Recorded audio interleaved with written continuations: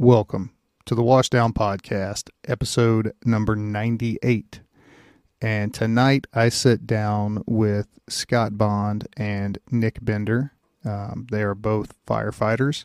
They've only been in the field a few years each, but we had a really great conversation about what their expectations were and how the job really is, and what they're doing to take care of their mental health.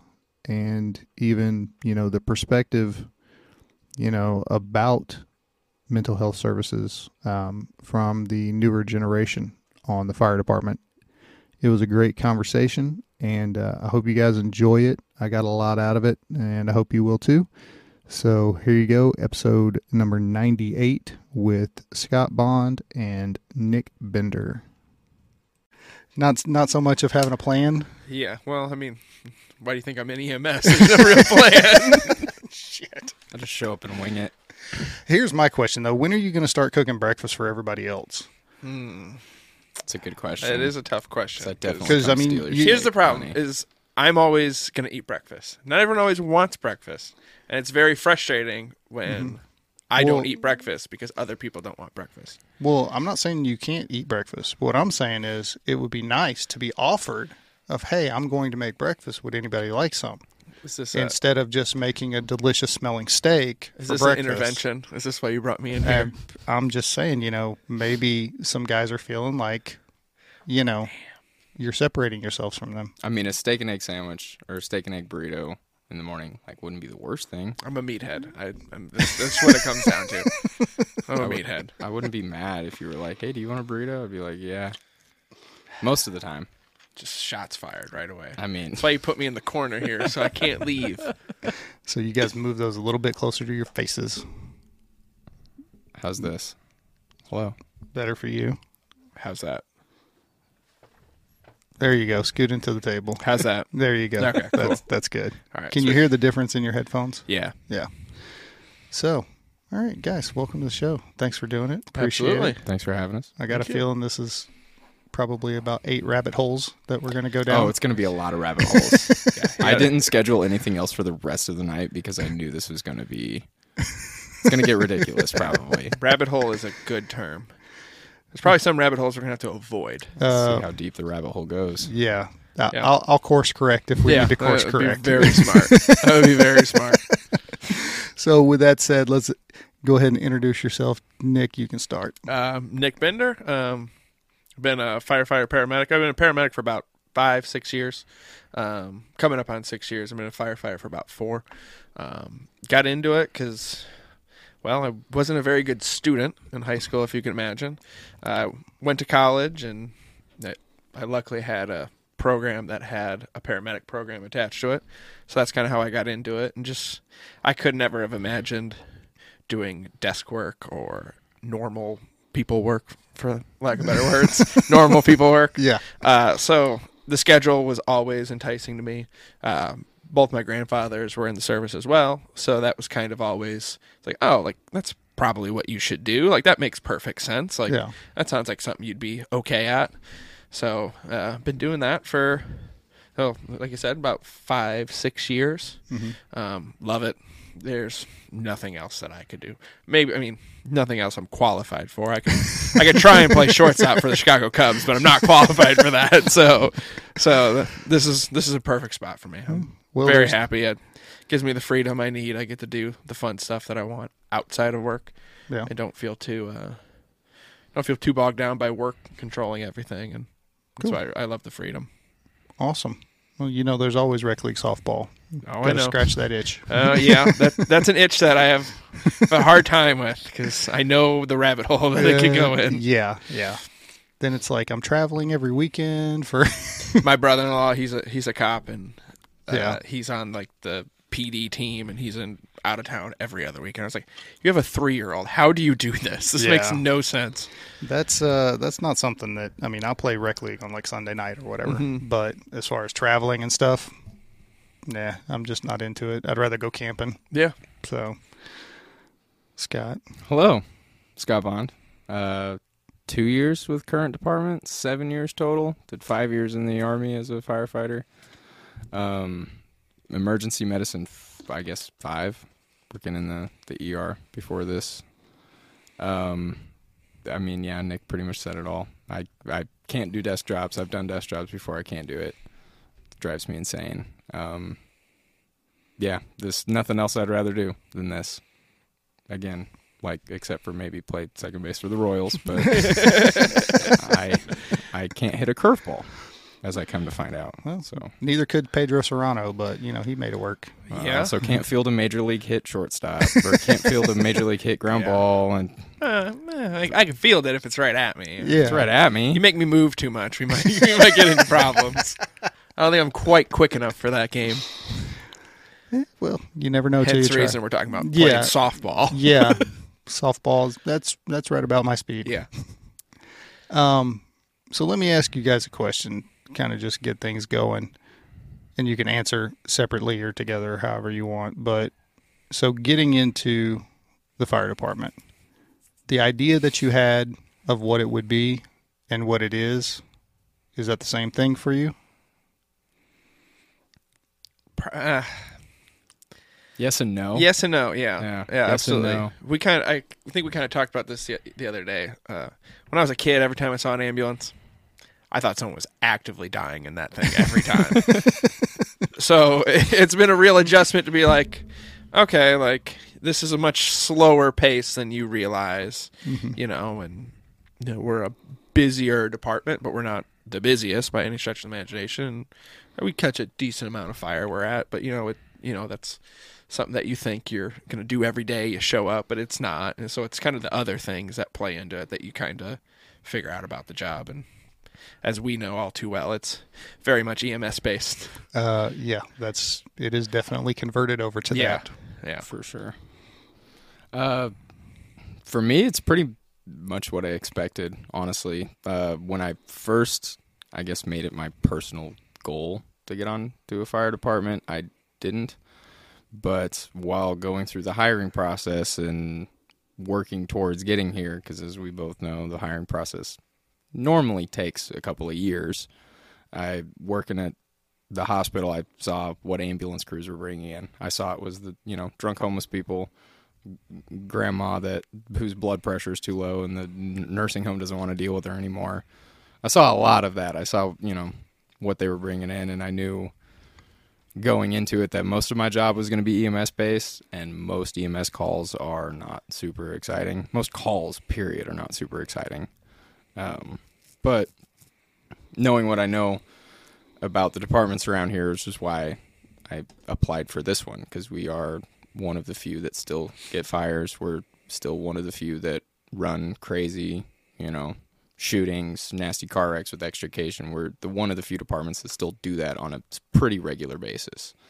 It's just there's a lot more of the other stuff on top of it. And so pretty much what I expected, but still, even with all of the nonsense aside, best job in the world. There's nothing else I'd rather do. And I knew pretty early that I wanted to work for a bigger city, at least in paramedic school, because it was where I did my clinicals, very suburban county. And I was like, oh, yeah, this is cool. Mm-hmm. But then we would go downtown where we were, and I was like, oh, those guys have a lot of fun. And, I didn't necessarily see the full side of it, but I was like, okay, that's what's worth it. It's the shootings, it's the good car wrecks. Like I don't want to say it's an adrenaline thing, because I'm not an adrenaline junkie, but those are the fun calls. Those are the things that we sign up to do. And I couldn't imagine not having those on a month-to-month, week-to-week basis. So that's... Yeah. Well, you're getting to use the skills that you've spent so much time learning and honing. Exactly.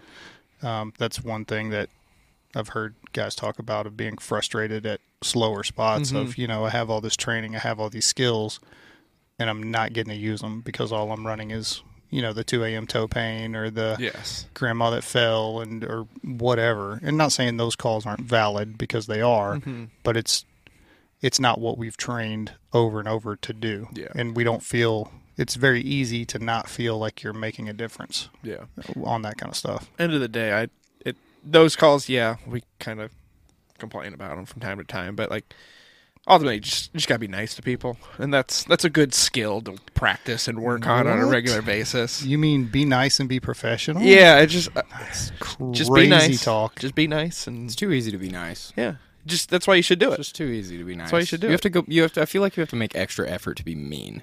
You know. Yeah, that's Just what's the point? What's Yeah. the point? We're here. They called us. They need help for something. Mhm. Yeah. Let's just deal Yeah. with it and go home. Yeah. Be nice to them. Yeah. Because be happy that they called us to sort their problems out. Right. That's right. Yeah. there are far worse problems to have. Yeah. Well, there was something you said the other day whenever we were talking at the station, and I'm going to paraphrase because I probably won't get the quote right of what you actually said, but it'll get close. It'll be the ballpark. You made, because we were talking about the ambulance and how a lot of the younger people coming on the job can get burned out on it real fast and see it as like a punishment to have to work on the ambulance and not the fire truck and all that stuff. And you said that you feel like you've helped more people on the ambulance than you ever had on the fire truck. Absolutely. Yeah. And most of the Yeah. calls where I end up helping people off the fire truck, I end up in the back of an ambulance anyways. So Yeah. that's I mean, that's where we make our money. That's where the magics happen. That's where you save lives. Pumper medic stuff is some of my favorite things to do because you get to do all the cool stuff, and then you turn back around and you go home. Don't have to That's write the a best. report. That's the best Yep. part. We don't have to clean an ambulance, and we don't have to write a report. Yeah. Yeah. Running serious medical calls off the pumper is probably the It's the pinnacle of EMS. the pinnacle of EMS, yeah, for sure. That's what you aspire for. Yep. Yes, I'm on the pumper for 12. Got Yep. it. All of the dumb calls. Oh, blood pressure. Have a nice day.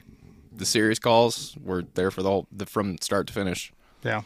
That's for sure. Running serious medical calls off the pumper. Other than structure fires, of course, is probably my favorite kind of call.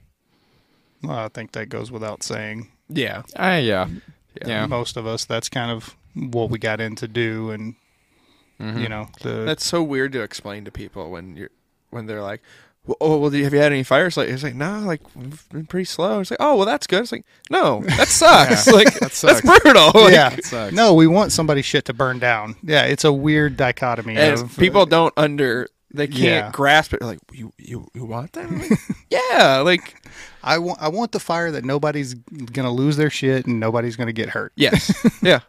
That's what I want. I always try And I want to be explain alone it. for a good 5 minutes. Exactly. I was trying to explain it like people are like, oh, firefighters like fires? That's weird. That's someone's stuff getting destroyed. But if it was your house on fire, do you want the guys to show up? Oh my God. Oh, no, this is the worst thing ever. Do you want the guys showing up? Fuck yeah, let's get some work done. Woo! And then they go to work. Which fire department do you were responding to your house if it was on fire? Exactly. I wouldn't be a firefighter if I didn't like fighting fire. It's literally in the name. Yeah. It'd be tough to do if you didn't. Yeah. Yeah. I mean, there are departments that don't go in. Yeah. So We're not one of them. Yeah, we're No. not one of those. Which goes back to what I said earlier. That's why I applied here. Yeah, no, I think the firefighting part of it is definitely, at least a majority of us, that's Yeah. our favorite thing to do, you know, and it is a weird thing. But still, even in that, if you get there and you do a good job and get the fire out quick, you know, if somebody's called in a reasonable amount of time and you can get there, you can put it out, you can really save a lot of those people's personal belongings that might be irreplaceable. Yeah. You know, the pictures, family heirlooms, that kind of stuff. So as long as you're proficient, Yeah. I mean, sometimes it doesn't matter. Sometimes it's 2 a.m. and that thing's been burning for forever and we're basically there just to put it out so the other house don't catch on fire. Yeah. But yeah, It's fun. it is Yeah. fun. It's fun. It's like what you said earlier. It's everything that you've trained on because, I mean, as we know in the academy, structure fires are a good chunk of what you do. So you feel like that's what you're most trained to do when you actually get to do it on a real house and a real call. It's a cool feeling. Yeah, it is. And it's a really cool feeling whenever everything goes right. Yes. Yeah. Big It's fan- better when big everything fan. goes right. It's much better when everything goes right. Yeah. That's happened, I think, at least once in my career. Where everything went right. Yeah. Yeah. Like, But that's the beauty of it. Nothing ever goes 100% right, but we just kind of roll with it. Well, we are problem solvers. Yeah. That's basically what we do. Whenever people don't know what to do, they call us. And so Very we have much to, so. figure it out. Yeah. And so that's a lot of our job is just, okay, well, this is how you change your smoke detector battery, or, you know, We did 2 of those last night. Yeah. If you have a headache, you take Tylenol. You know, if you sprained your ankle, it's Motrin, you know. No, 140 over 90 is not a scary high blood pressure, I promise. I can guarantee you it's 3 a.m. Mine looks just like that right now. It's one of my favorite things to say to completely stable patients. Your vital signs look better than mine right now, because they usually do. Yeah. Well, why is that, Bond? Is it because you're stressed? It's probably because I'm stressed. Also, I definitely play the how much caffeine is too much caffeine game every single morning. Yeah, we should probably have an intervention for you on that. Caffeine? Yeah. Coffee? Yeah.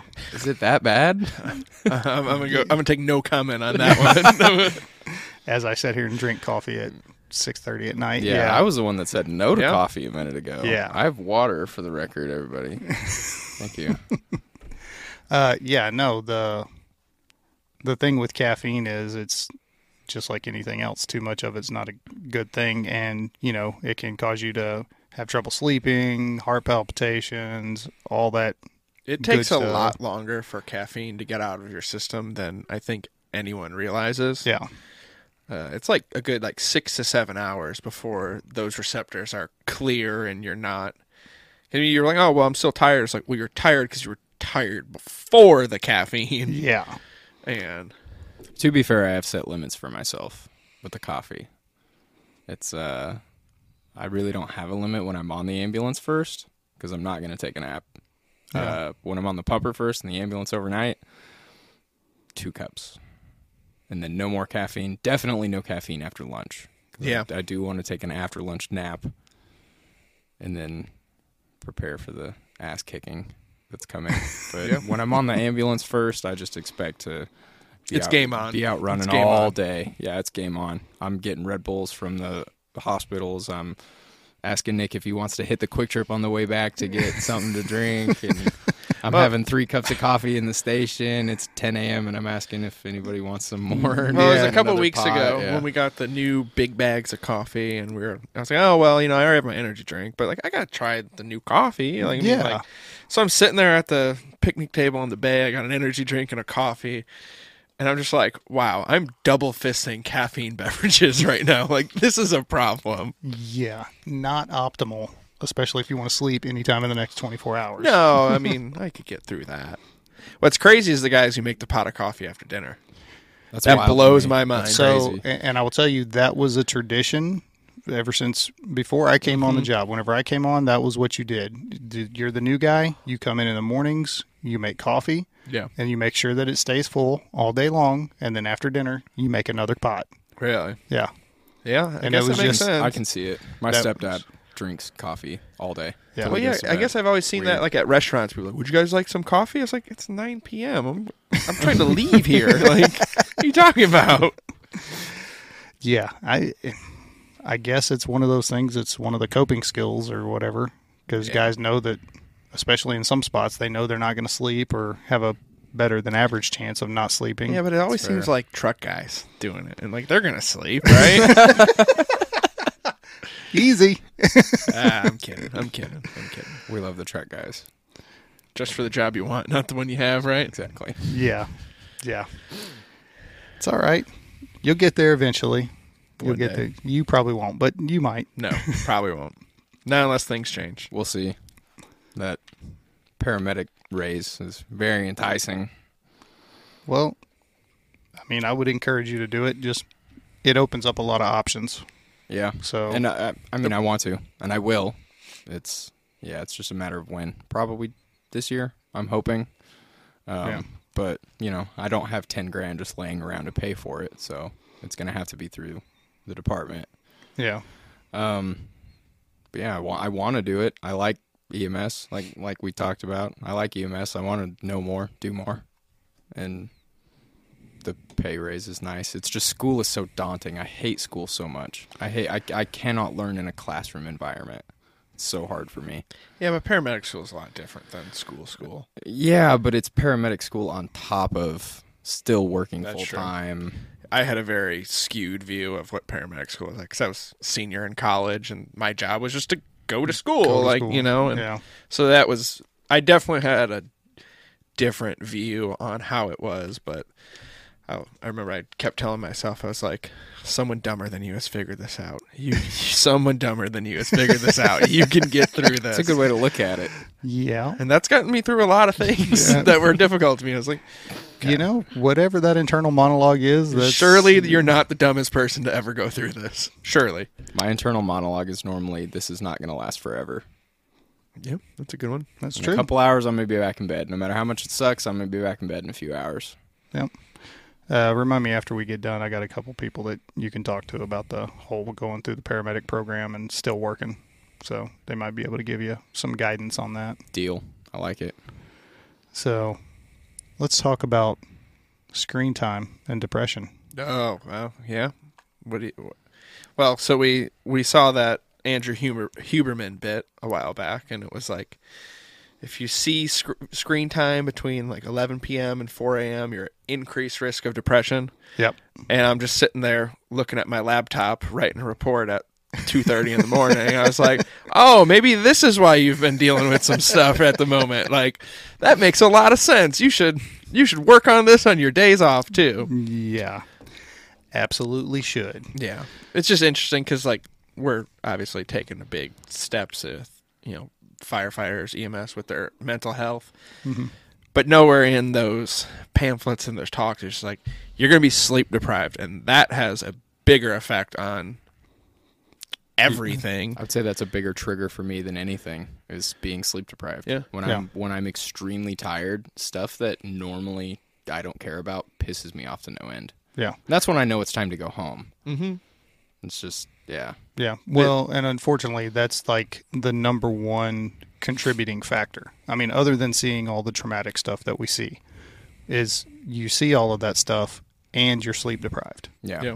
So, and then now we find out that the laptops and computers in our vehicles that we're, using to run calls is not helping the situation either. Right?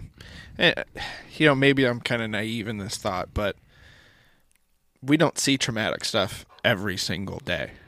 No. For the most part, but yet we're seeing it on a level of just about, I don't know. I'm sure there's a statistic on it, but most people are dealing with something that is probably a direct cause from being up all night for 2-3 days in a row, and then you get a day off, and then you're right back at it for 1 or 2 days in a row, because we're all working overtime. We're all, trying to make more money, which is part of the trade-off, I guess. But, you don't deal with something traumatic every single shift. You usually deal with crappy sleep every shift. Yeah. So I would have to imagine that is playing a bigger role in things than anything else. So what happens is, when you see that traumatic thing or whatever, and you're able to get good sleep and you're able to deal with it and process it.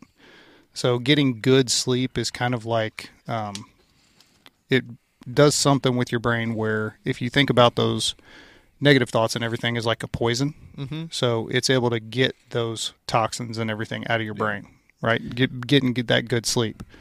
So you take the traumatic call that you haven't dealt with, and then you throw crappy sleep on top of it. So then it just is moving it.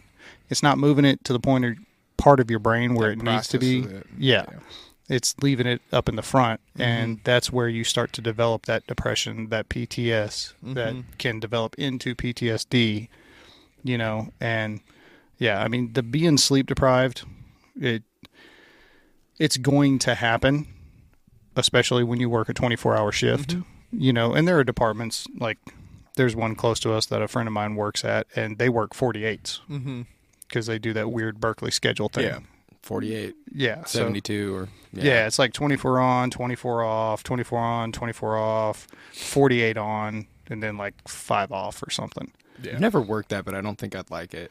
It's usually, because first days are usually pretty, I don't want to say rough, but like that's usually the day where you're coming back to normal, coming back to your baseline. Sleeping and then that second day is like, oh, okay, like what do we got to do? Like what can I get done today? And you can get those things done, and you could you have a little more oomph going forward.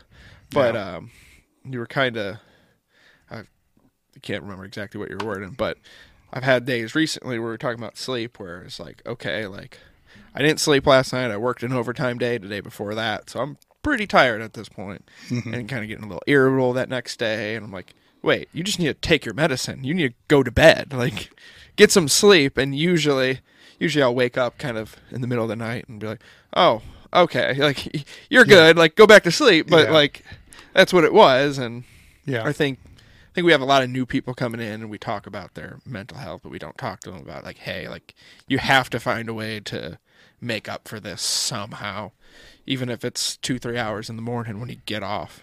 Yeah. Versus, well, I'm going to go to. Yeah. I mean, we had a pretty easy night last night. Last night was awesome. Yeah. I still went home and took a little 2-hour nap. I was Same. Like, yeah. Yeah. The shift before that, I was out all day, sleeping all day. Yeah, I think it boils down to what you have to find something that works for you. So like the coming home after shift and going right to bed, I can't do that. Really? Yeah, it messes me up for the whole day. Like I wake up, I'm still tired, and then I feel like I didn't do anything or get anything accomplished. Because like my typical routine whenever I come home is I come home, I get changed, say hi to the wife and the dogs, then I'll get a workout in and get a shower, and then do whatever I need to do for the day, and I'm starting my day, like after the workout, all that stuff, by 9:00 in the morning, typically. And so that way, by noon, I'm done with everything that I need to do. And then I might take like an afternoon nap or something. But yeah, the going back to bed thing right whenever I get home, it never works out well for me. Well, I think everyone kind of finds their own little groove and whatnot, and I think I started that way about 4 years ago, and I was like, hey, this works pretty well for me. Like, things usually go better when I do that. And like, I'll get home some days and I'll like write down some things that I need to do, and sometimes it's as simple as like do the dishes, like like it could be something that simple, like like things that like you just for the sake of like, okay, I did something, like obviously I try and do more than that, but like just simple things, it's just like cross off. It's like, okay, like this wasn't a total waste of a day. But man, if we didn't have to work that next day after, what was that, last Tuesday, I probably would have slept till 2-3 o'clock. Yeah, for sure. We had a long one. That was probably one of the roughest nights in a while. Yeah. And then we turned around and you worked guys our normal shift. Oh. Yeah, it was overtime shift, and it was just somehow ended up working together. That was weird on a completely different ambulance than we normally work on. But we were up all night. Just a couple overtime sluts, just doing our thing. Yep. I showed up and I was like, "Oh, you're here today," and he was like, "Yeah, we're actually partners today." And I'm like, "Oh, okay, that works." I took overtime to get away from you. No. We work well. We figure it out. We have a good time. I think we have a good ambulance crew dynamic. It's a partnership in suffering. Yeah. During the day, it's it's a lot of banter and it's good times with patients and flirting with grandma, like you said. Nope, and that's 90% of EMS, flirting with grandma. Can't flirt with grandma, you can't do this job. Exactly. That I think you need to make that a shirt. Yeah, that's what I've been telling all the new guys that we've been having. It's like flirting with grandma. Yeah. And they're like, huh? Just talk to people. Yeah. Just start talking, and then if you run out of things to say, that's fine. But like, let's just see how you talk to strangers. So since you brought that up, I'd like to get you guys' viewpoints on training the new guys, the new people. Whew. So, I mean, how much time do you have? Well, I got a while because it's only 6:36, so we got plenty of time. Plenty of time. Okay. I was actually talking with Chris about this earlier. And, whenever we had those, you probably weren't there. No, you were off because we didn't have any FTOs that day. Oh, was it that day that took a vacation day? Yeah. It was like the first batch of new kids' very first day? Yeah. Yeah. And I took a vacation day that day. Yeah, and I walked out into the kitchen and I'm like, hey, who wants to be an FTO? And I just got the look. And everyone said no. Yeah. Because it's very difficult and not worth the money. Yeah. But it's also, if you don't train them, then who will? Exactly. And that's kind of the way I look at it. don't do it for the money because, I mean, to FTO, I think I get paid like $1.30 something an hour on top of my normal pay to be an FTO. It gets you in shack. It gets me in shack, and That's I not mean, bad. if it's going like it is now, where I have a student every day, and then even days I work overtime, I have a student. It ends up to be a couple $100 a paycheck. It's worth it for sure, but I don't do it for the money. I do it because I like having competent employees that work with me. I like being on calls. I mean, we've all seen it. You've been on scenes where there's someone there that doesn't know what the hell they're doing, and it makes the call more difficult. Mm-hmm. Even if it's a simple medical call and you just got to carry him out on the tarp. That person doesn't know how to carry him out on the tarp. You're going to have a rough time doing it. And that 3 a.m. routine call is now a pain in the ass because someone there didn't know what they were doing. And, I mean, we put a lot of pressure on new guys. I mean, it's very possible to end up in the front seat of an ambulance by yourself on the way to a hospital that you've never been to before with a dying patient in the back, and it's up to you to get there. And you're the only one. There is no help. There's not a paramedic in the passenger seat helping you navigate. There's not, a captain in the passenger seat telling you what to do. It's all completely on you. Everyone else is in the back with a patient. It's not unheard of. It happened to me. 2 weeks out of the academy, the first time I drove from the hospital was from way up north to downtown. And, I mean, it was a 15, 20-minute transport running lights and sirens. And the kid, I mean, I had a 9-year-old in the back of my ambulance having a stroke, which now, more calm and collected, brand new, fresh out of the academy, was terrifying. I had a dying kid in my ambulance. Yep. And it was completely up to me to go 15 minutes to the hospital with no help. My FTO was in the back with a paramedic working on the patient. We got there way before the pumper did, and we scooped and went, so we had no help. And I kind of think of that when I'm training these new kids. Like, a lot of them come out, full of piss and vinegar, wanting to fight, the biggest fire ever by themselves, and they're ready to do the job and they want to do it, but they kind of got to slow down and remember that they're new. I'm still new. I don't know anything still, but they come out with this sense of arrogance, and you kind of got to humble them a little bit, or else the job will. A good chunk of them come out already humble, knowing that they don't know shit and are willing to learn. I really like those. I think as being able to train people or training people, it's always better to have those. For sure. Yeah. It's I can work with dumb just as long as you have a good attitude. You want to learn stuff. It's hard being new in general because people are like, "Oh, we'll ask questions." It's like, well, I don't really know what questions to ask. Yeah. I don't know what I don't know. Exactly. And that's very hard to. So that's why it's tough to get too hard on a lot of these new guys because a lot of the cases they don't know anything. They haven't worked in an ambulance. They haven't worked on a fire truck. So it's kind of just day one, slowing them down and just kind of going through the basic stuff. This is where you put the key. You turn the key and the ambulance go vroom. Well, and you have to break it down that much. Well, and it's overwhelming. I remember my first day. It wasn't that long ago. It's completely overwhelming to walk into a fire station with a group of guys that are already established and they know each other and they're buddies. And you're the new guy, and you don't know, and you not only do you not know anybody in the station, but you don't know a damn thing about your job, and that's terrifying. And I'm a big fan of baptism by fire. I wish everyone's first call off of a fire truck was a working structure fire, and I wish everybody's first call on the ambulance was a shooting. But it's not like that. You kind of got to ease into it with a lot of people. And that's why, on their first day, I don't let them drive, because they're going to be too amped. They're going to be blowing red lights at 70 miles an hour, T-boning somebody and killing them. That's why I don't let them drive their first day. I show them how to drive before I let them drive. We show them how to do... You're not supposed to wreck ambulances? No. Okay, sorry. Not. Moving on. We'll just move right past that. Move right past that.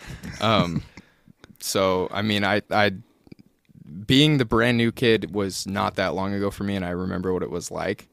So I try and keep that in mind when training them, that they're going to be super excited. They're going to be amped. Like the new kid that we had yesterday, you should have seen the shit-eating grin he had on his face when we were about to go to a non-emergency sick call at a nursing home that we run 4 or 5 times a day. Like, they're still excited and they're still enthusiastic about the job, and I try and play off of that, but not let it become an issue, if you know what I mean. Yeah. Like, you have to temper it and bring them down a little bit, Right. but you don't want to tamp that it's enthusiasm. It's the fine line between not killing their enthusiasm and letting them know that this is probably not exactly what they thought it was going to be. Right.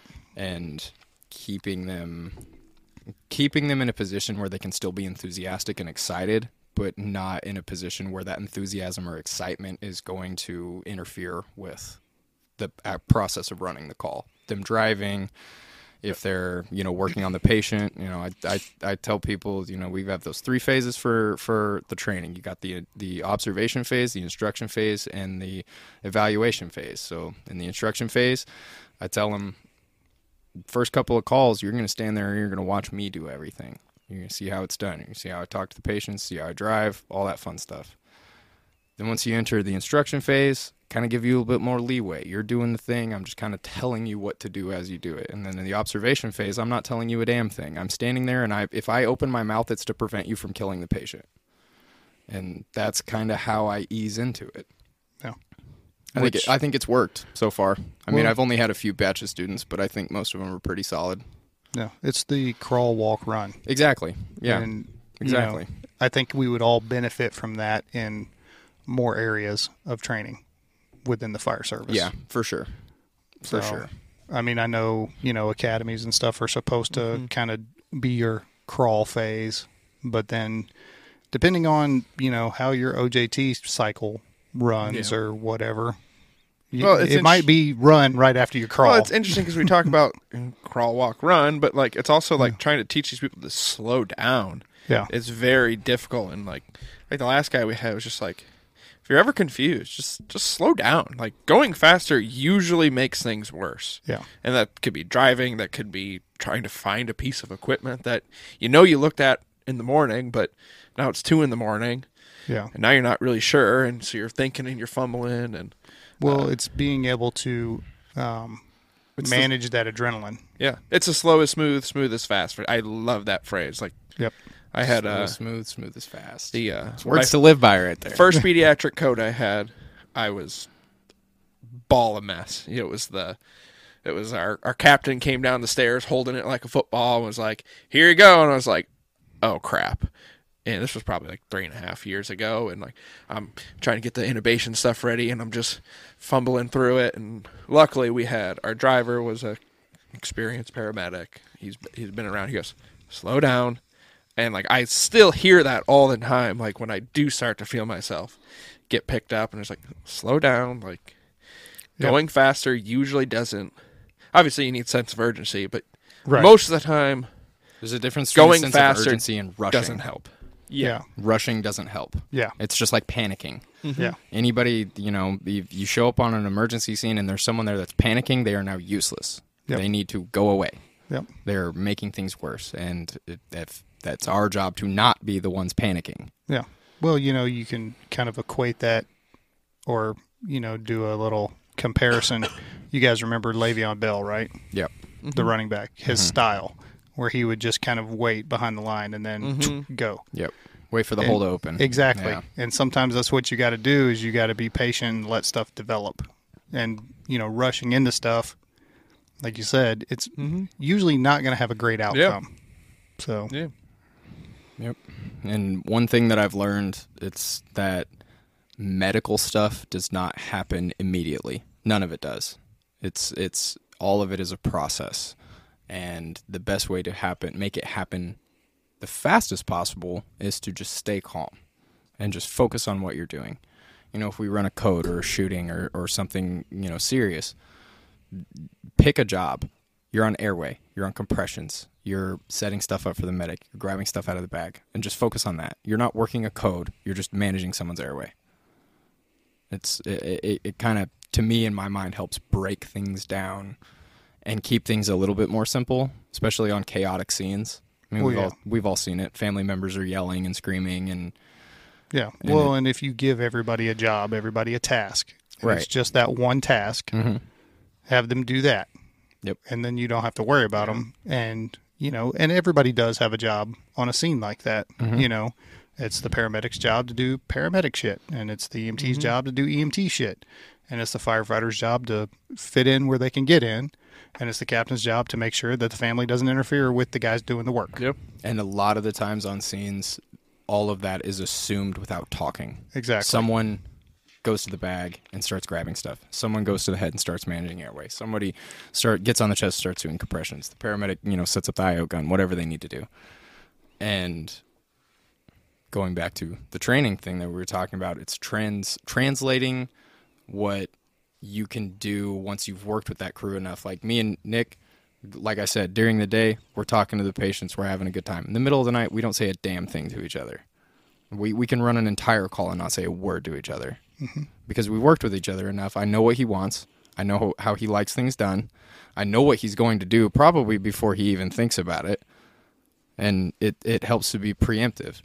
And translating the what needs to be done from what you're doing is I guess the challenge. Getting them to think 2, 3, 4 steps ahead is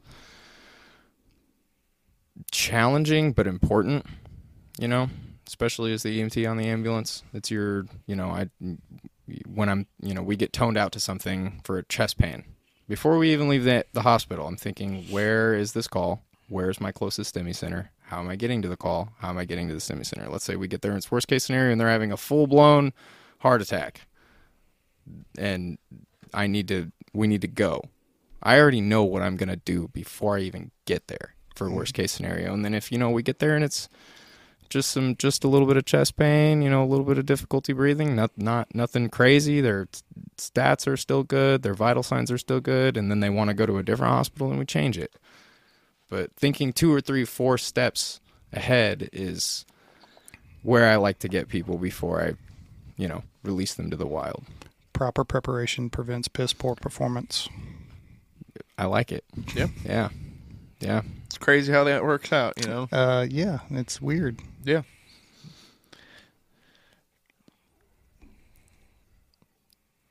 Well, go ahead, Nick. I thought I had a thought, but He does that a lot. went right out my head. And he thinks of stuff and then he doesn't. Thinks of stuff. Yeah. What was the other... Didn't we talk about some other stuff that we were going to talk about? I feel like sure we We've did. been planning this for like a month and a half. Yeah. Yeah, sorry. Well, we were big talking about the light exposure stuff and Yeah. obviously like the sleep related stuff. So I think that was kind of the big ones that we were that kind of got you to be like, oh, like we could have a conversation about this. And, Yeah. I'm not an expert on it, but like it makes perfect sense. And, Yeah. Well, you know. and I think we had talked about it in doing research for that, I'd watched a couple of other of his videos on, because he's got a whole line of stuff he's about awesome. how light affects you and, the healing properties and this and that and the other thing. But I read a study about like light pollution and how, Yeah. I wish I could remember the numbers, but it's like 60 or 70% of Europeans cities that light pollution, and then like 50 or 60% of Americans the same thing, Yep. light pollution. And kind of what they were talking about was how it's upsetting the circadian rhythm, and which is in turn, as we talked about earlier, leading to mental problems, or exacerbating mental problems. Well, the light pollution tends to happen more at night related stuff and like that. Well, yeah, but they were talking about even going to bed with the TV on. Oh, that's my biggest pet peeve. Yeah. I sleep in a closet basically at the station, so it could be nice and dark. Not for me. basically, it is It a is closet. a closet. It's a It maintenance really closet is at a that. maintenance Like, closet. Oh, the one in the back upstairs? Yeah, so there's the two, and Yeah. this one is an actual room, and this one's like a boiler room, but it has a Yeah. bed in there. I was like, I'm going to take the boiler room. I saw that. I was working overtime Uh-huh. as a firefighter, and I was upstairs looking for a room, and just happened to walk past, and I looked at that, and I was like, yeah, I'm not sleeping in there. I mean, there's some things about it that I don't like, but it gets dark, and I like that. Because, I mean, when I'm at home, we sleep in our basement. Like, it just kind of worked that way. When we moved in, my father-in-law had the master bedroom. We weren't going to live in the bedroom across from my father-in-law for obvious reasons. And so we moved in the basement, and he moved out, and we were like, I guess we should move our stuff upstairs. And came home after a long night at work one day. I was like, it's pitch black down here. I'm not moving anything. And blackout curtains. Blackout curtains are life. Blackout curtains. So, like, I mean, I'm used to when I go to bed, it is pitch black. But like, I mean, they say like even a little bit of light in like your bedroom can completely throw off your circadian rhythm sleeping, and like melatonin release and all that. So it's like, it's probably my problem. Which in turn affects your brain chemistry, which in turn affects how you process things. Yep. Yeah. Sleep is our superpower. It's pretty great. I wish I appreciated it more as a kid. It was one of those things where like I like saw like one video on like the importance of sleep. I was like, okay, you want me to commit to sleeping? Yeah, done. Right. Done. Not a hard sell on that. No, not at all. Not at all. Sleep more and all of my problems will be solved? Say less. It's not that it solves your problems. It just makes it easier to solve said problems. Something like that. It's It's an obstacle that you don't have to overcome. Yes. Yeah. So, yeah, dude, I mean, whenever you start talking about, everybody's sleep cycle being fucked up, and then, okay, well, I've got all these problems, and now I need to be in therapy. Well, okay, sleep has to be, I got to get my sleep right. Or all of this therapy and all this stuff is, I mean, it may be semi-effective, but not super effective. Well, then, okay, well, now I need sleeping pills. Mm-hmm. Well, those aren't much better. No. Because that's not fixing the problem. It's not. Yeah. I wish I would have marked it down, because one of the books I recently read, they were talking. He's a psychiatrist, and he was like, it was basically came down to, it was like the first things I do to people is say, "Are you sleeping?" Like, yeah, like let's knock that out, and then we're gonna work on other things. And like, there was a stat to go with it that like a large majority of suicides happen from like 12 a.m. to 4 a.m. because you should be sleeping. Like, that would solve a lot of, obviously it wouldn't solve if there's something tragic going on. But like, it's like, let's start there. Like, can we nail that down? And it's easier. It's step one. It's easier step one than to fixing things. It's just sleep more. Because I mean, we've all lied in bed thinking about whatever's bothering us. But usually it's it was the like, most awful thing ever. You're usually able to sort it out in the morning better than you are at 2 a.m. after a cup of coffee. And a Red Bull and a Monster. A Red Bull and a Monster. What did we say on a call? We ran like an assault or something at like 4 a.m. a couple weeks ago, and I was just like, we looked at the PD who showed up. It was like, don't these people just know if they went to bed these problems wouldn't happen? Like, so many problems where if you were just in bed right now, this wouldn't be happening. Nothing good happens after 11 p.m. 11? I would have said 2, but 11's pretty good too. I like it. So the study that I read was talking about, obviously light pollution and all that stuff, but the way that we have evolved as a species or whatever, we would go to bed whenever it got dark, which is what, 8, 9, 10 o'clock at the latest? 4:30 right now. Yeah. Getting close to that. But, you would have that sleep, so you were able to get into that REM sleep and all that stuff. And then when the sun came up, the light woke you up. You got up and you went about your day. Mm-hmm. Well, now with the artificial light, all that stuff, we're staying awake longer, past where we should be, and we got blackout curtains and all that stuff. So we're staying asleep longer into the day, usually. So, and that's jacking that circadian rhythm. And then so you get out and you only have X amount of hours of sunlight, whereas if you would have got up when the sun came up, you would have had so much more. And Huberman talks about like early morning sunlight, like being critical to set yourself up. So when it's time to go to bed, you're like, oh, okay, like you saw the sun at 8:30 in the morning. Like, come 9 o'clock at night, your brain's like, I should probably go to bed so I can see that sun in the morning. And dude, I mean, and I'll tell you, for myself personally, I always feel better whenever I go to sleep earlier and wake up earlier. Definitely. For sure. If I'm in bed between 9 and 10 or, 10:30 and then I wake up at 5, I'm good to go all day long. Yep. It's those nights where I stay up until midnight, 1 o'clock, whatever, and then don't get up until 8 or 9. Yeah. And then it's like I just feel off Yeah. for the rest of the day. Yeah. I will say I try and see the sun in the morning almost every single day. Even like days like we're talking about getting done with shift and going home, like the first thing I'll do is I'll get up, I'll just walk around my neighborhood. One little quick 10-minute lap, and I was like, okay, like you're ready to start your day. Like, yeah, you just slept till 11:30 noon, but like you're kind of getting the ball rolling in the right direction to where you're going to at least be able to be productive and frankly feel better. Yeah. There's it's interesting how much the sun plays a role in your mental health. Oh, yeah. Well, vitamin D and all kinds of stuff that you get from the sunlight that you don't get from anywhere else. Mm-hmm. And it's not the same as taking vitamin D pills. Like, no. I mean, yeah, they're worthwhile and there's reasons to do it, but like seeing the sun is pretty great. Critical. It's pretty awesome. Yeah. It's one of my favorite things to do. Yeah. Just sit in the sun and do nothing. Yeah. Why do you think people in Seattle are so fucking depressed? Yeah. Because they never see the sun. Probably a bunch of reasons. I'm sure that's one on the list of things. So how have you guys now? You've done what'd you say? 5 years? 6 years? I think I'm coming up on 6 years as a 6 medic. years.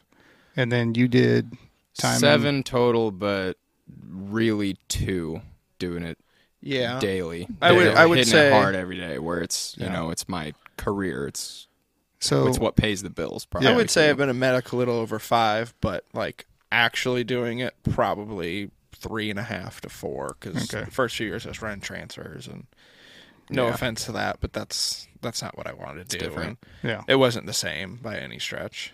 So what steps have you guys taken, or how do you treat your mental health?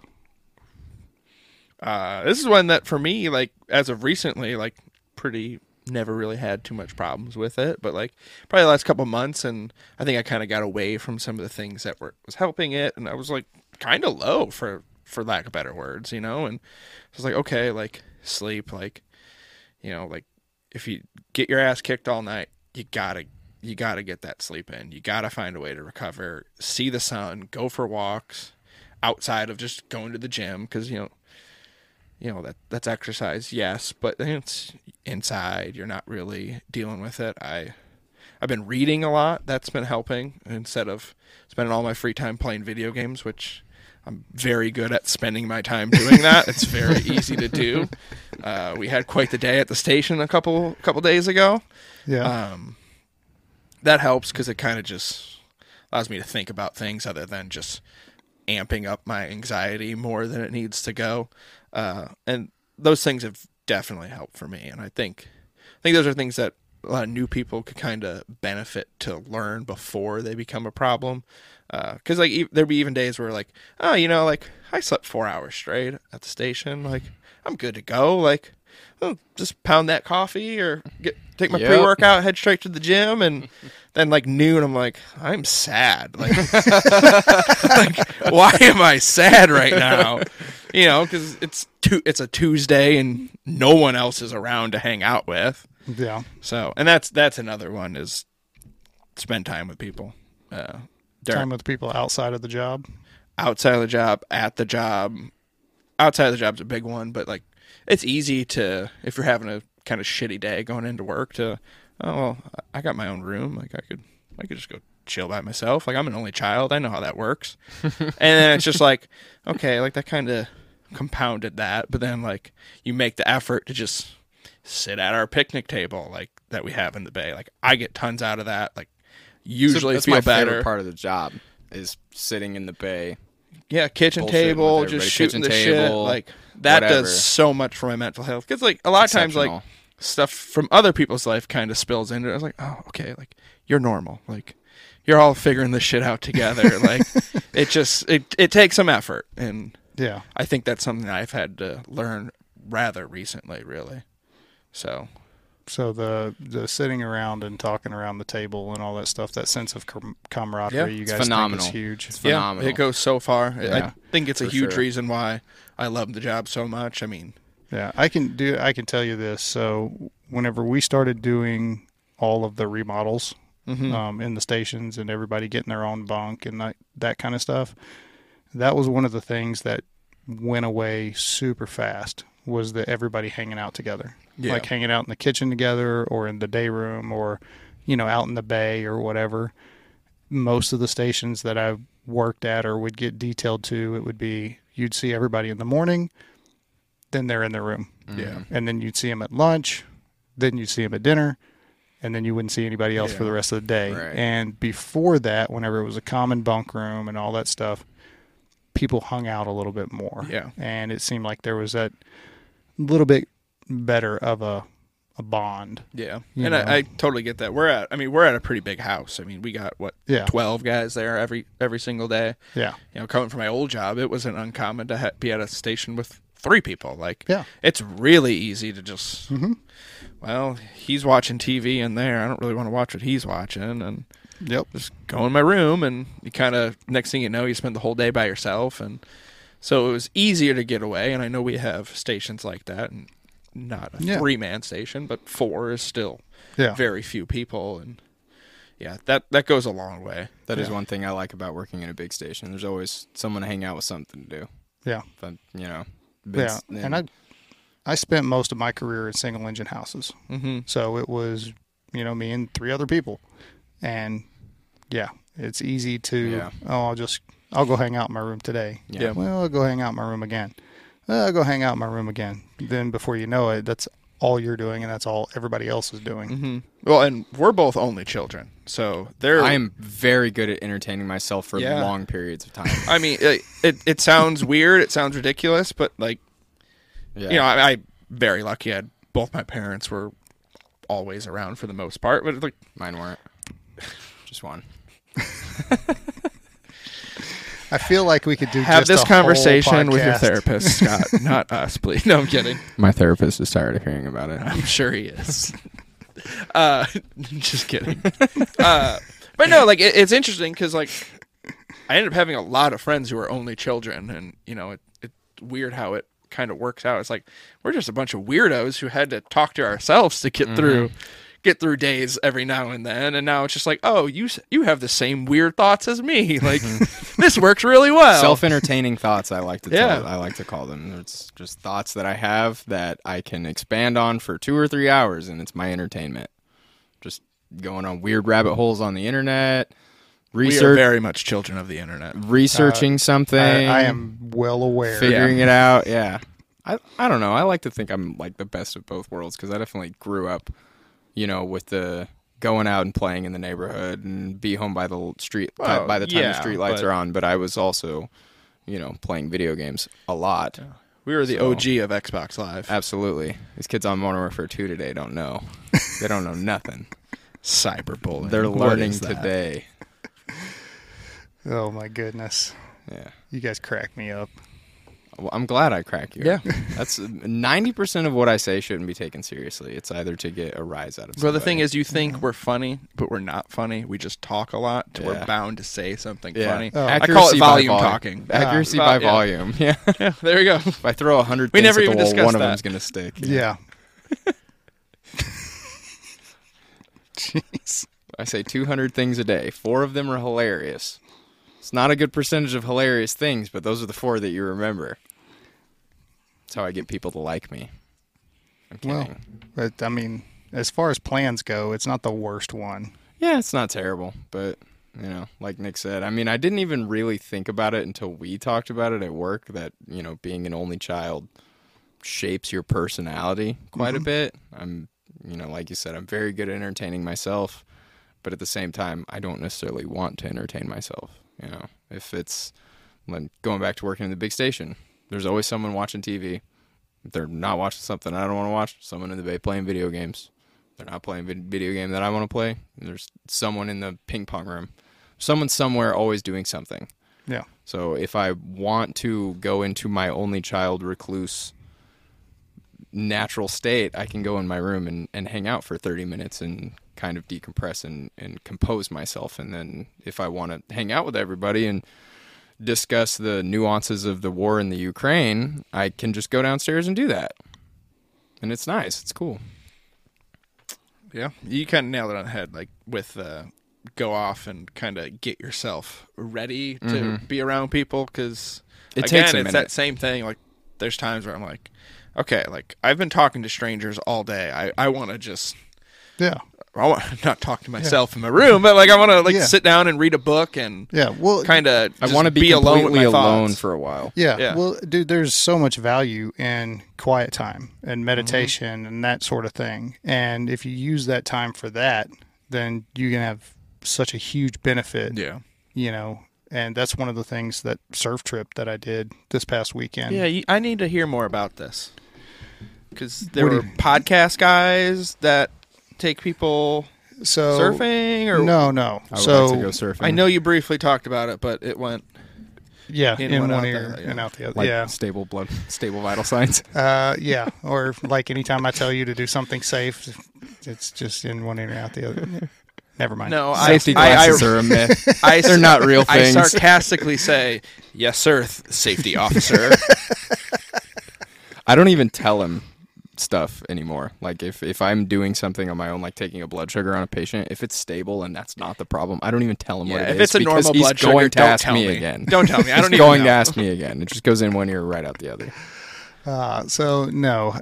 Rob Sanderson, he was a cop over in Kansas. Okay. Got hurt, messed up his back, had to get pensioned off, retired. And he's, in that whole process, he had grown up kind of surfing a little bit and decided, hey, there's no program to take people who are struggling. And he goes, surfing is such a great way to decompress and, just... I can see that. Yeah, just be out there. He goes, I'm going to start a nonprofit. So he did. It's called the Swell Mission, and that's who I went with. And they take firefighters, cops, veterans on all expenses paid surf trips. Wow. That's pretty cool. So just got to get out there. Yeah. Well, no, they really? he paid for airfare, the rail house, everything. That's got to be humbling, surfing. There's no way I could do it. You could. Dude, trust me. If my old ass could get up on the board within 5 minutes of being in the ocean, you could do it. Gotcha. I think that's another thing is for mental health's sake. Like, do humbling things that aren't work. Oh, yeah. Like I love going to the gym. That shit humbles me all the time. Yeah. Like people are big into like jujitsu and stuff now. Like I tried and dabbled. I was like, this isn't so You're much. too big for jujitsu. Well, I mean, No, it's not. you would think You're that too would big be for like a jujitsu. thing that would help. It was just Got to be. I a skinny started, guy. and then the academy started, and I just never went back. Well, I mean, Fair enough. you would do okay. You would Your do arms fine. aren't too long. Aren't too long. I'm a regular sized dude. Yeah, you're Yeah. regular size. Well, so the reason I say that is 'cause I did it for a long time. Mm-hmm. If you're tall and thin, it's easier for people to grab a hold of stuff. Yeah. And if you've kind of got short arms and shorter legs, it's harder to get those joint locks Yeah. on a person of your stature. Whereas a person like me, if they're You not got a lot of defending- limb to grab. Yeah, I got a lot of. There's more to grab there. Yeah. So, and long necks, great for choking. Yep. So That's why you see all the guys in prison. yeah, no necks. Yeah. So, but yeah, he started that thing, and that was the 13th trip, I think, that they've done. And he's doing an exchange program. There's a nonprofit in England that basically does the same thing. Okay. So they went there last year, the year before, and then they came here, whatever, vice versa it was. So like every other year, they go back and forth. Nice. And, just take guys who have been on the trip before Mm-hmm. and say, hey, let's go. We're going to go to England, and we're going to hang out with these cops and firefighters over here that do the same thing. And then they bring people out. So, yeah. I've heard of like people like going on vacation internationally and see a fire station and like, they just go shoot the shit, and it's just like that's pretty cool. Yeah. Nobody comes on vacation to our city. Well, they do. They just don't venture down to where we're at. Yeah. They'd stay far, far away from that area, most likely. They drive by. Yeah, on the highway. On the highway. We got a highway that goes to a nice area. Yeah. So, but no, and he's the way that he's got it set up, man. So, because I had him on the podcast, we got connected. I think my wife or somebody got us connected and had him on the podcast. And, you know, he broke it down of, you know, we do this and this and this. And, you know, it was a good podcast. And I stayed in contact with him. But even from him explaining it, I didn't really get it. And it's something that I don't think you can really get until you go do it. Because the way that he has that program set up, like we got there on Friday. We got to the rental house. A legit therapist came and talked to us about, you know, showed us some breath work techniques for, you know, decompressing and like yoga and heart math and all these other things. On yoga. Yoga's so great. Yeah. And took us out to the beach right there by the beach house. And we did some more breath work stuff there. And then she came back out on Sunday. We did it at the beach again where we were surfing at. And then, you know, she showed us because she's like, okay, you guys need to be doing this and this. And then Sunday we'll reevaluate everything. So then she shows us on Sunday, okay, we're going to do this and this, and then showed us our improvements of what we were on Friday to what we were just that quickly. There was an improvement. Wow. Yeah. So, and then also he's got a chaplain that comes out that's out there, and this guy is freaking awesome. He was a SWAT guy, D1 football player, strength coach, just super jacked. I mean, sounds terrifying. Yeah, he is terrifying. I want to meet him. Yeah, he's awesome. I think I'm going to try to have him on the podcast. Yeah. So if I do that, it'll be a Zoom, but you're more than welcome to sit in. Cool. So he was awesome, and just the whole vibe and everything. You know, we eat together at the house, or, you know, we went out to a restaurant on Friday night, I think. But otherwise, we cooked at the house and just sat there, me and another firefighter and 2 cops. Sounds like work. Yeah. Well, sitting in the bay shooting the shit. Yeah. Work minus the bells. Yeah. I love it. But it's a way to, you know, with having that therapist come out and having the chaplain come out and then having other people there that have been through stuff and that have went through treatment or whatever, I think it helps reduce that stigma for somebody who maybe has went through something recently and is still on the fence about whether or not, you know, giving therapy a try or giving some program a try. Yeah. And I definitely think a lot of it might be the stigma left over that, I mean, I definitely saw this a lot in the military. Seeking mental health care at all, period, is kind of frowned upon. You're looked at as weaker, you can't handle it, that kind of stuff. And I think now the younger generation, even your generation of first responders, is doing a very good job of breaking through that stigma. It's not suck it up, buttercup. It's okay, what's bothering you? Yeah. Well, that's very good. I like it. It's changing. It's changing slowly. But it's like everything in the fire service. Yeah. It takes ground up and top down. This isn't one thing, or this isn't an issue that's going to get changed by administration going, this is what you're going to do. This is mandated, blah, blah, blah. Because you know, go to therapy, all of you. Yeah. Because you know how that's going to work.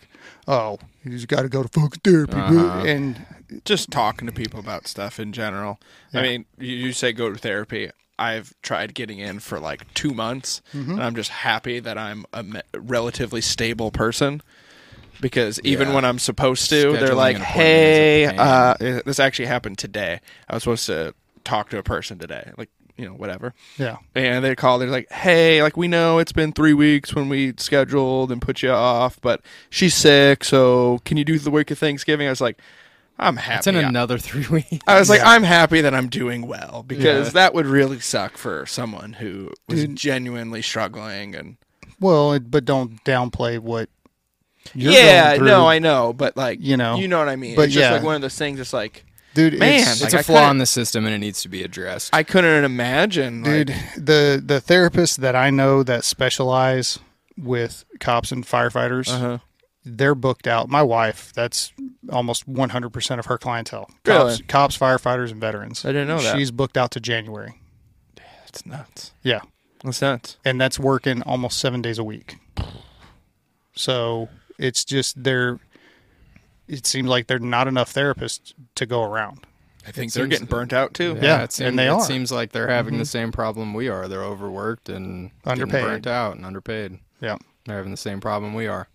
Yeah. So that's why it's so important, I think, personally, for us to basically be a peer support team for each other. Yeah. You Be know, each because- other's therapist. No, we're not going to go that route, but to be able to sit around the kitchen table and have an open and honest conversation Yeah. about, hey, what's bothering me? I need to get this off my chest, or I'm struggling with this or that.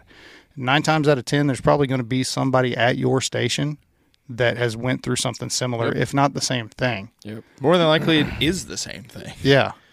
So but you got to be with the right crew that's okay. Yeah. And it's still, there's a lot of places out there where that's not okay. Those conversations don't happen. Yeah. What they're going to do is you're going to sit around the kitchen table and talk about the war in Ukraine, or you're going to talk about how the president sucks, or you're going to talk about this or that or the other thing. You're not going to talk about the things that are real, that really matter to you right now in this moment. Not going to talk about the call from 3 shifts ago that I'm still thinking about. Exactly. I think 2 a.m. the ambulance gets a lot of that stuff out. 2 though. a.m. I in the will tell ambulance you. is extremely therapeutic. Coming back from the hospital in the middle of the night from a call is extremely therapeutic. It's usually we don't say anything to each other throughout the entire duration of the call. It's usually we get in the ambulance and the only words spoken are us telling dispatch that we're responding and whatever we say to the patient. Like we don't have to talk to each other. Like I said earlier, we work well enough together where we don't have to talk. But on the way back from the hospital, especially if it's a wild call, we'll just be driving back and I'll just, Nick, that was pretty fucked up, wasn't it? I was like, yeah, dude, let's talk about that for a minute. And then we hash out a lot of stuff in the middle of the night on the way back to the station. I mean, there's been plenty of times where I'm exhausted. It's 3 o'clock in the morning and we're back and I parked the ambulance in the station. We sit in the ambulance and talk for another minute. Yeah. But dude, how important, that is so important. Oh, yeah. And that's so great that you guys are able to do that for each other. Yeah. What was I going to say? We were talking about that pediatric, my first pediatric code. We had the whole pumper came with me on the call. Captain drove the pumper back to the station, and we were pulling up off the side of the highway. We look over to the right, and there's the pumper just sitting in a Taco Bell parking lot. And we look over, and I look at my partner, and I was like, "Oh, I guess they caught a call at Taco Bell." Okay, and I was like, "Wait, they're back. What's going on?" And then we get a call. I was like, "Oh, go to station 1." It's like, okay, so we drive to station 1 with our crew, and then the captain rolls in with a big taco box, sets it on the table, and they proceeded to hang out for an hour. She's like, "Well, it's awkward if we just show up without tacos," and we just sat there and ate tacos at 3 a.m. and kind of just hashed through it, and Yeah. that goes a long way. Talking about something immediately, Yeah. you know, I mean.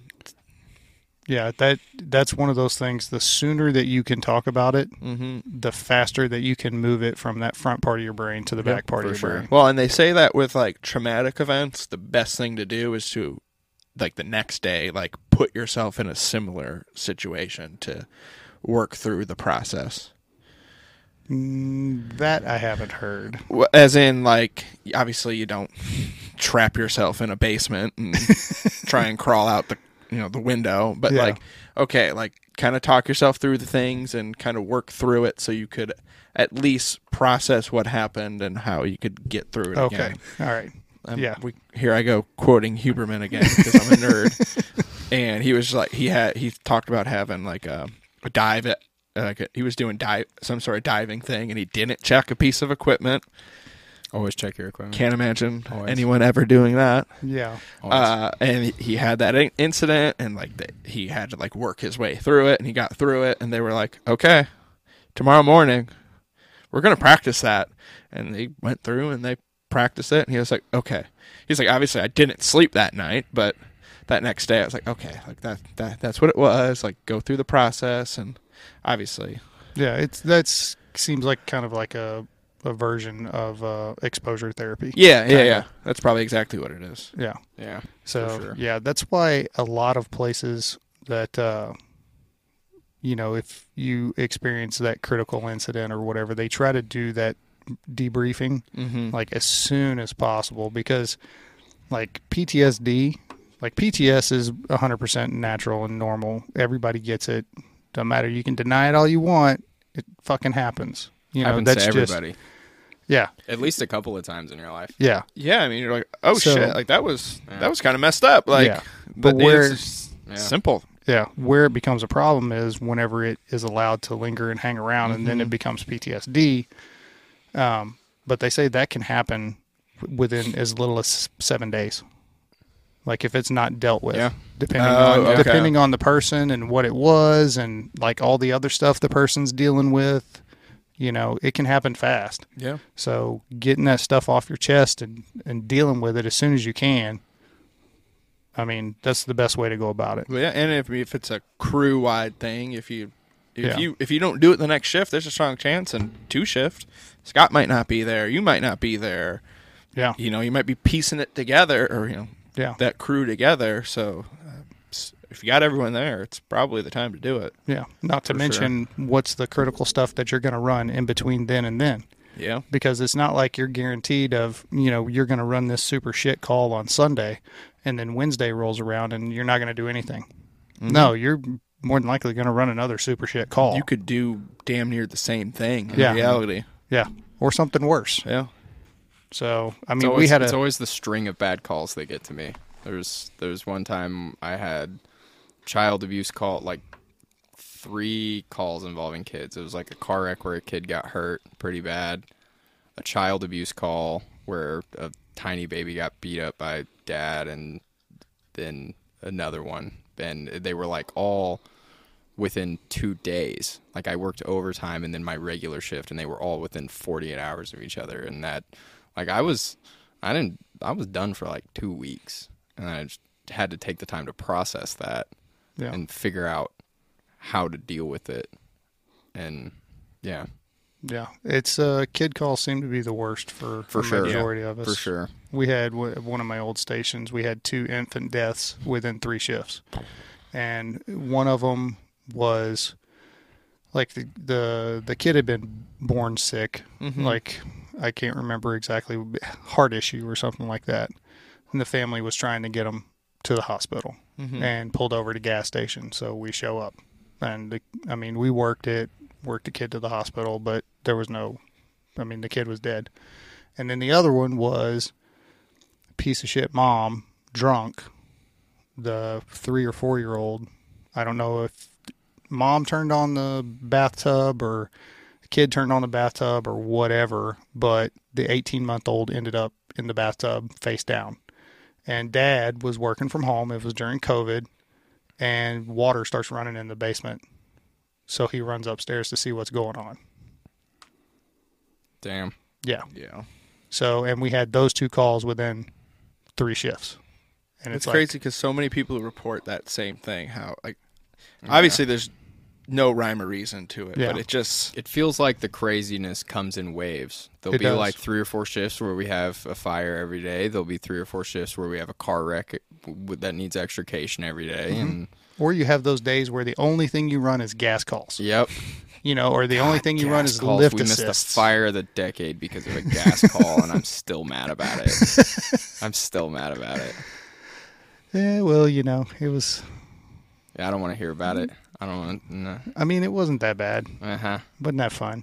Whatever. we would have been there for a good like 5-7 minutes. We would have been before there anyone else would have alone got for there. a minute. It would have been us. Oh, God, all right. We're done talking about that because I'm still mad about it. Sounds Still like mad about it. You need to process that, Scott. I do need to process it. I need to take it up with the Spire dig team that drove right on past us. That's who I need to take it up with. 10 minutes before the fire dropped. Oh, yeah, that kind of sucked. I'd been in the district a day, 2 days. I think it was your 2nd or 3rd shift. Yeah, you're brand new to the district. Yep. I'm like, where's that? Chief's like, it's right there. Go. Yep. Cool. All right. I did want to ask you about how your military time has affected, or do you think it has affected you into the fire service? It makes the fire service way easier. The fire service is the Army. It's Diet Army. All of the bullshit that we deal with is not as bad as the bullshit that you deal with in the Army. All of the sleep deprivation, all of the things that make the fire service difficult are not as difficult as those same things are in the military. You know, it's seriously like administrative, bureaucratic nonsense that goes on. It takes forever to get stuff done. It's way worse in the Army. You know, you have you're sleep deprived. I'm sleep deprived for a day. There was times in the military I would go 2 or 3 weeks and only sleep an hour a day, period. There was, and I mean, being uncomfortable, being gross, being, you know, I haven't showered in a couple hours. We just, you know, caught back-to-back calls and I haven't taken a shower. This is going to sound disgusting. I've gone 35 days without showering before. This ain't shit to me. So the Army definitely prepared me for the fire service immensely. It's the diet Army. I feel like a lot of guys... It's more fun. I love it. I like it way more. It's way better of a career, in my opinion. But as far as the things that make it difficult, it's all of the same stuff, just not as bad. I feel like everyone I know in this fire service that was in the military, you guys just have a knack for suffering better than everyone else. It made me into a masochist. I mean, especially during the winter. Like, I was in a cold weather warfare unit. If it was below 20 degrees, I was outside sleeping in a hole that I dug that day. This is too easy for me. They give you a bed here. Yeah, they give me a bed. They bought me a pillow with central heating and air that works usually. Sometimes. Cool. Okay. I know what station you're at. And I get paid like 4 or 5 times more to do this than I did in the military. Yeah, this is it definitely. All of the things that I need to be good at for the military, mental toughness, sleep deprivation, functioning under stress, all of that was instilled in me in the military, just in a much higher degree and a much more serious tone to everything. It was far less relaxed, which I like that, you know, our job is more relaxed. But it's, yeah, like I said, it's the diet military. It's everything that I thought was cool about the military is also cool about the fire service, and everything that I didn't like about the military is also there, just not as bad. So you feel like it prepared you? Absolutely. Well, 100%. How did college prepare you for a life in the fire service? It didn't prepare me for anything. No. I have the most expensive paramedic license. So that's all I have to say about that. I had a blast. Do not get me wrong. I enjoyed my time very much. Made lifelong friends, met my wife. But I did not need to go to college. Well, hopefully it will pay off in 15 years. But for now, it's... Why 15 years? I'm just assuming at some point if I am able to promote, they'll be like, oh, you have a degree. Cool. And that will be a check. I also have a degree, and I got it for free. Yeah. I did not. Did you really get it for free, or did you have to pay? Well, now I have chronic knee pain. Seems like you paid for it. I didn't pay money. I paid with knee cartilage, which is cheaper, if you ask me. Wait until you hit about 40, and you might revise that statement. Fair enough. So, all right, guys. Well, this has been a blast. It's been a great time. Thank you for having us. Mm-hmm. Not quite. I thought we might get off a little bit on some... We didn't go on too many rabbit holes. We discussed this morning when we were leaving the station. It's like, there are things that we need to keep dialed in because... the 2 a.m. in the ambulance on the way home from a call conversations are far more unhinged than this was. Yeah. So we're just proving that we could keep it together. Yeah. I can be professional sometimes for periods of time. Well, I appreciate that. Of but course. Also, hey, you know, sometimes a rabbit hole or two. We're conspiracy guys, so you didn't want that to come out. I'm a conspiracy guy. Do you want to hear a theory about the simulations? No, we can't. We cannot. We can't unleash that upon the world yet. So let's do this. Let's put a pin in this episode. Deal. I'll have you guys back, and it will be the conspiracy episode. We can have a conspiracy episode. Can we do it Joe Rogan style when they like dim the lights? We wear like NASA suits and I mean, you guys can wear whatever you want. I mean, and I'm yes, we can dim the definitely lights a going to little wear bit. a NASA suit, and we should probably be drinking for it. I'm kidding. Yeah, I'm kidding. These are jokes. You guys killing me. they're not funny jokes, man. I'm a recovering alcoholic. Oh, okay, I'm sorry. I'm a recovering gambling addict. So Kansas, legalizing the sports betting has been extremely detrimental to me. I'm kidding. These are all jokes. Remember when I said earlier, nothing that I say should be taken serious? This is a perfect example of that. You're chuckling. That's my goal. Yeah.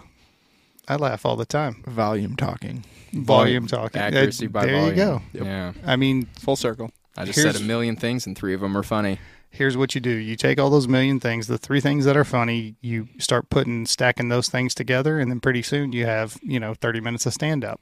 Yeah. And then I may or may not have worked on my minute of stand-up in the past. Go on. What? I haven't, put on. it out there, but, I have a minute that I'm think working it's time. I think it's time. on. It's not worked on. It is. It's not it fully is. fledged out. I think it's fully fledged out. It's my bit about how I'm jealous of cigarette smokers. Oh, I've heard this one. This is good. No, it's Go not on. bad. No, No. this is good. No, I've heard that's this. for the next It's episode. good. You've All said no. The next episode is the conspiracy episode.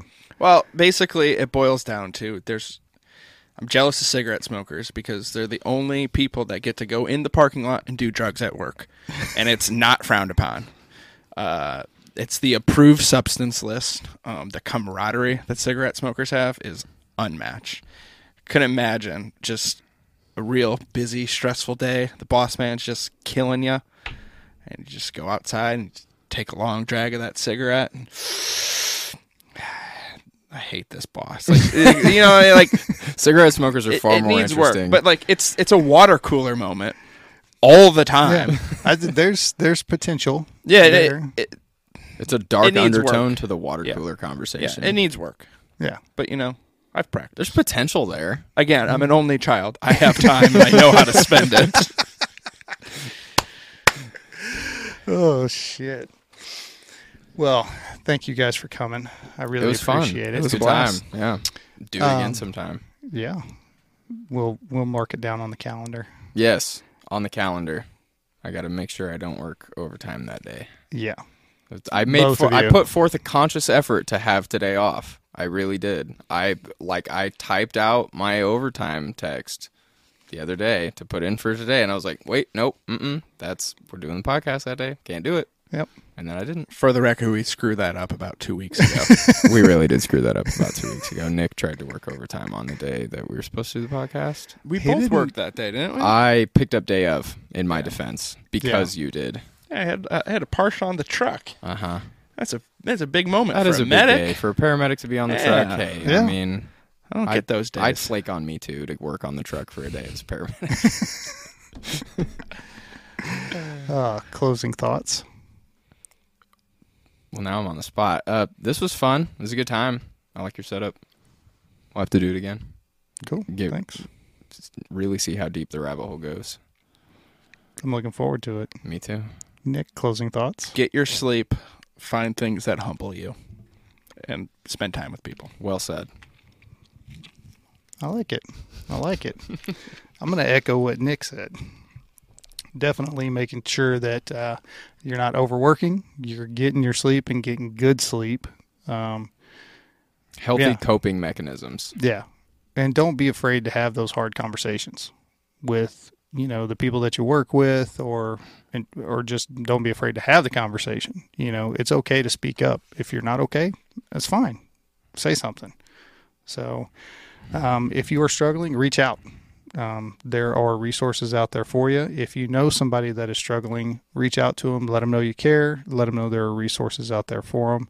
And thanks for stopping by, and we will see you next time.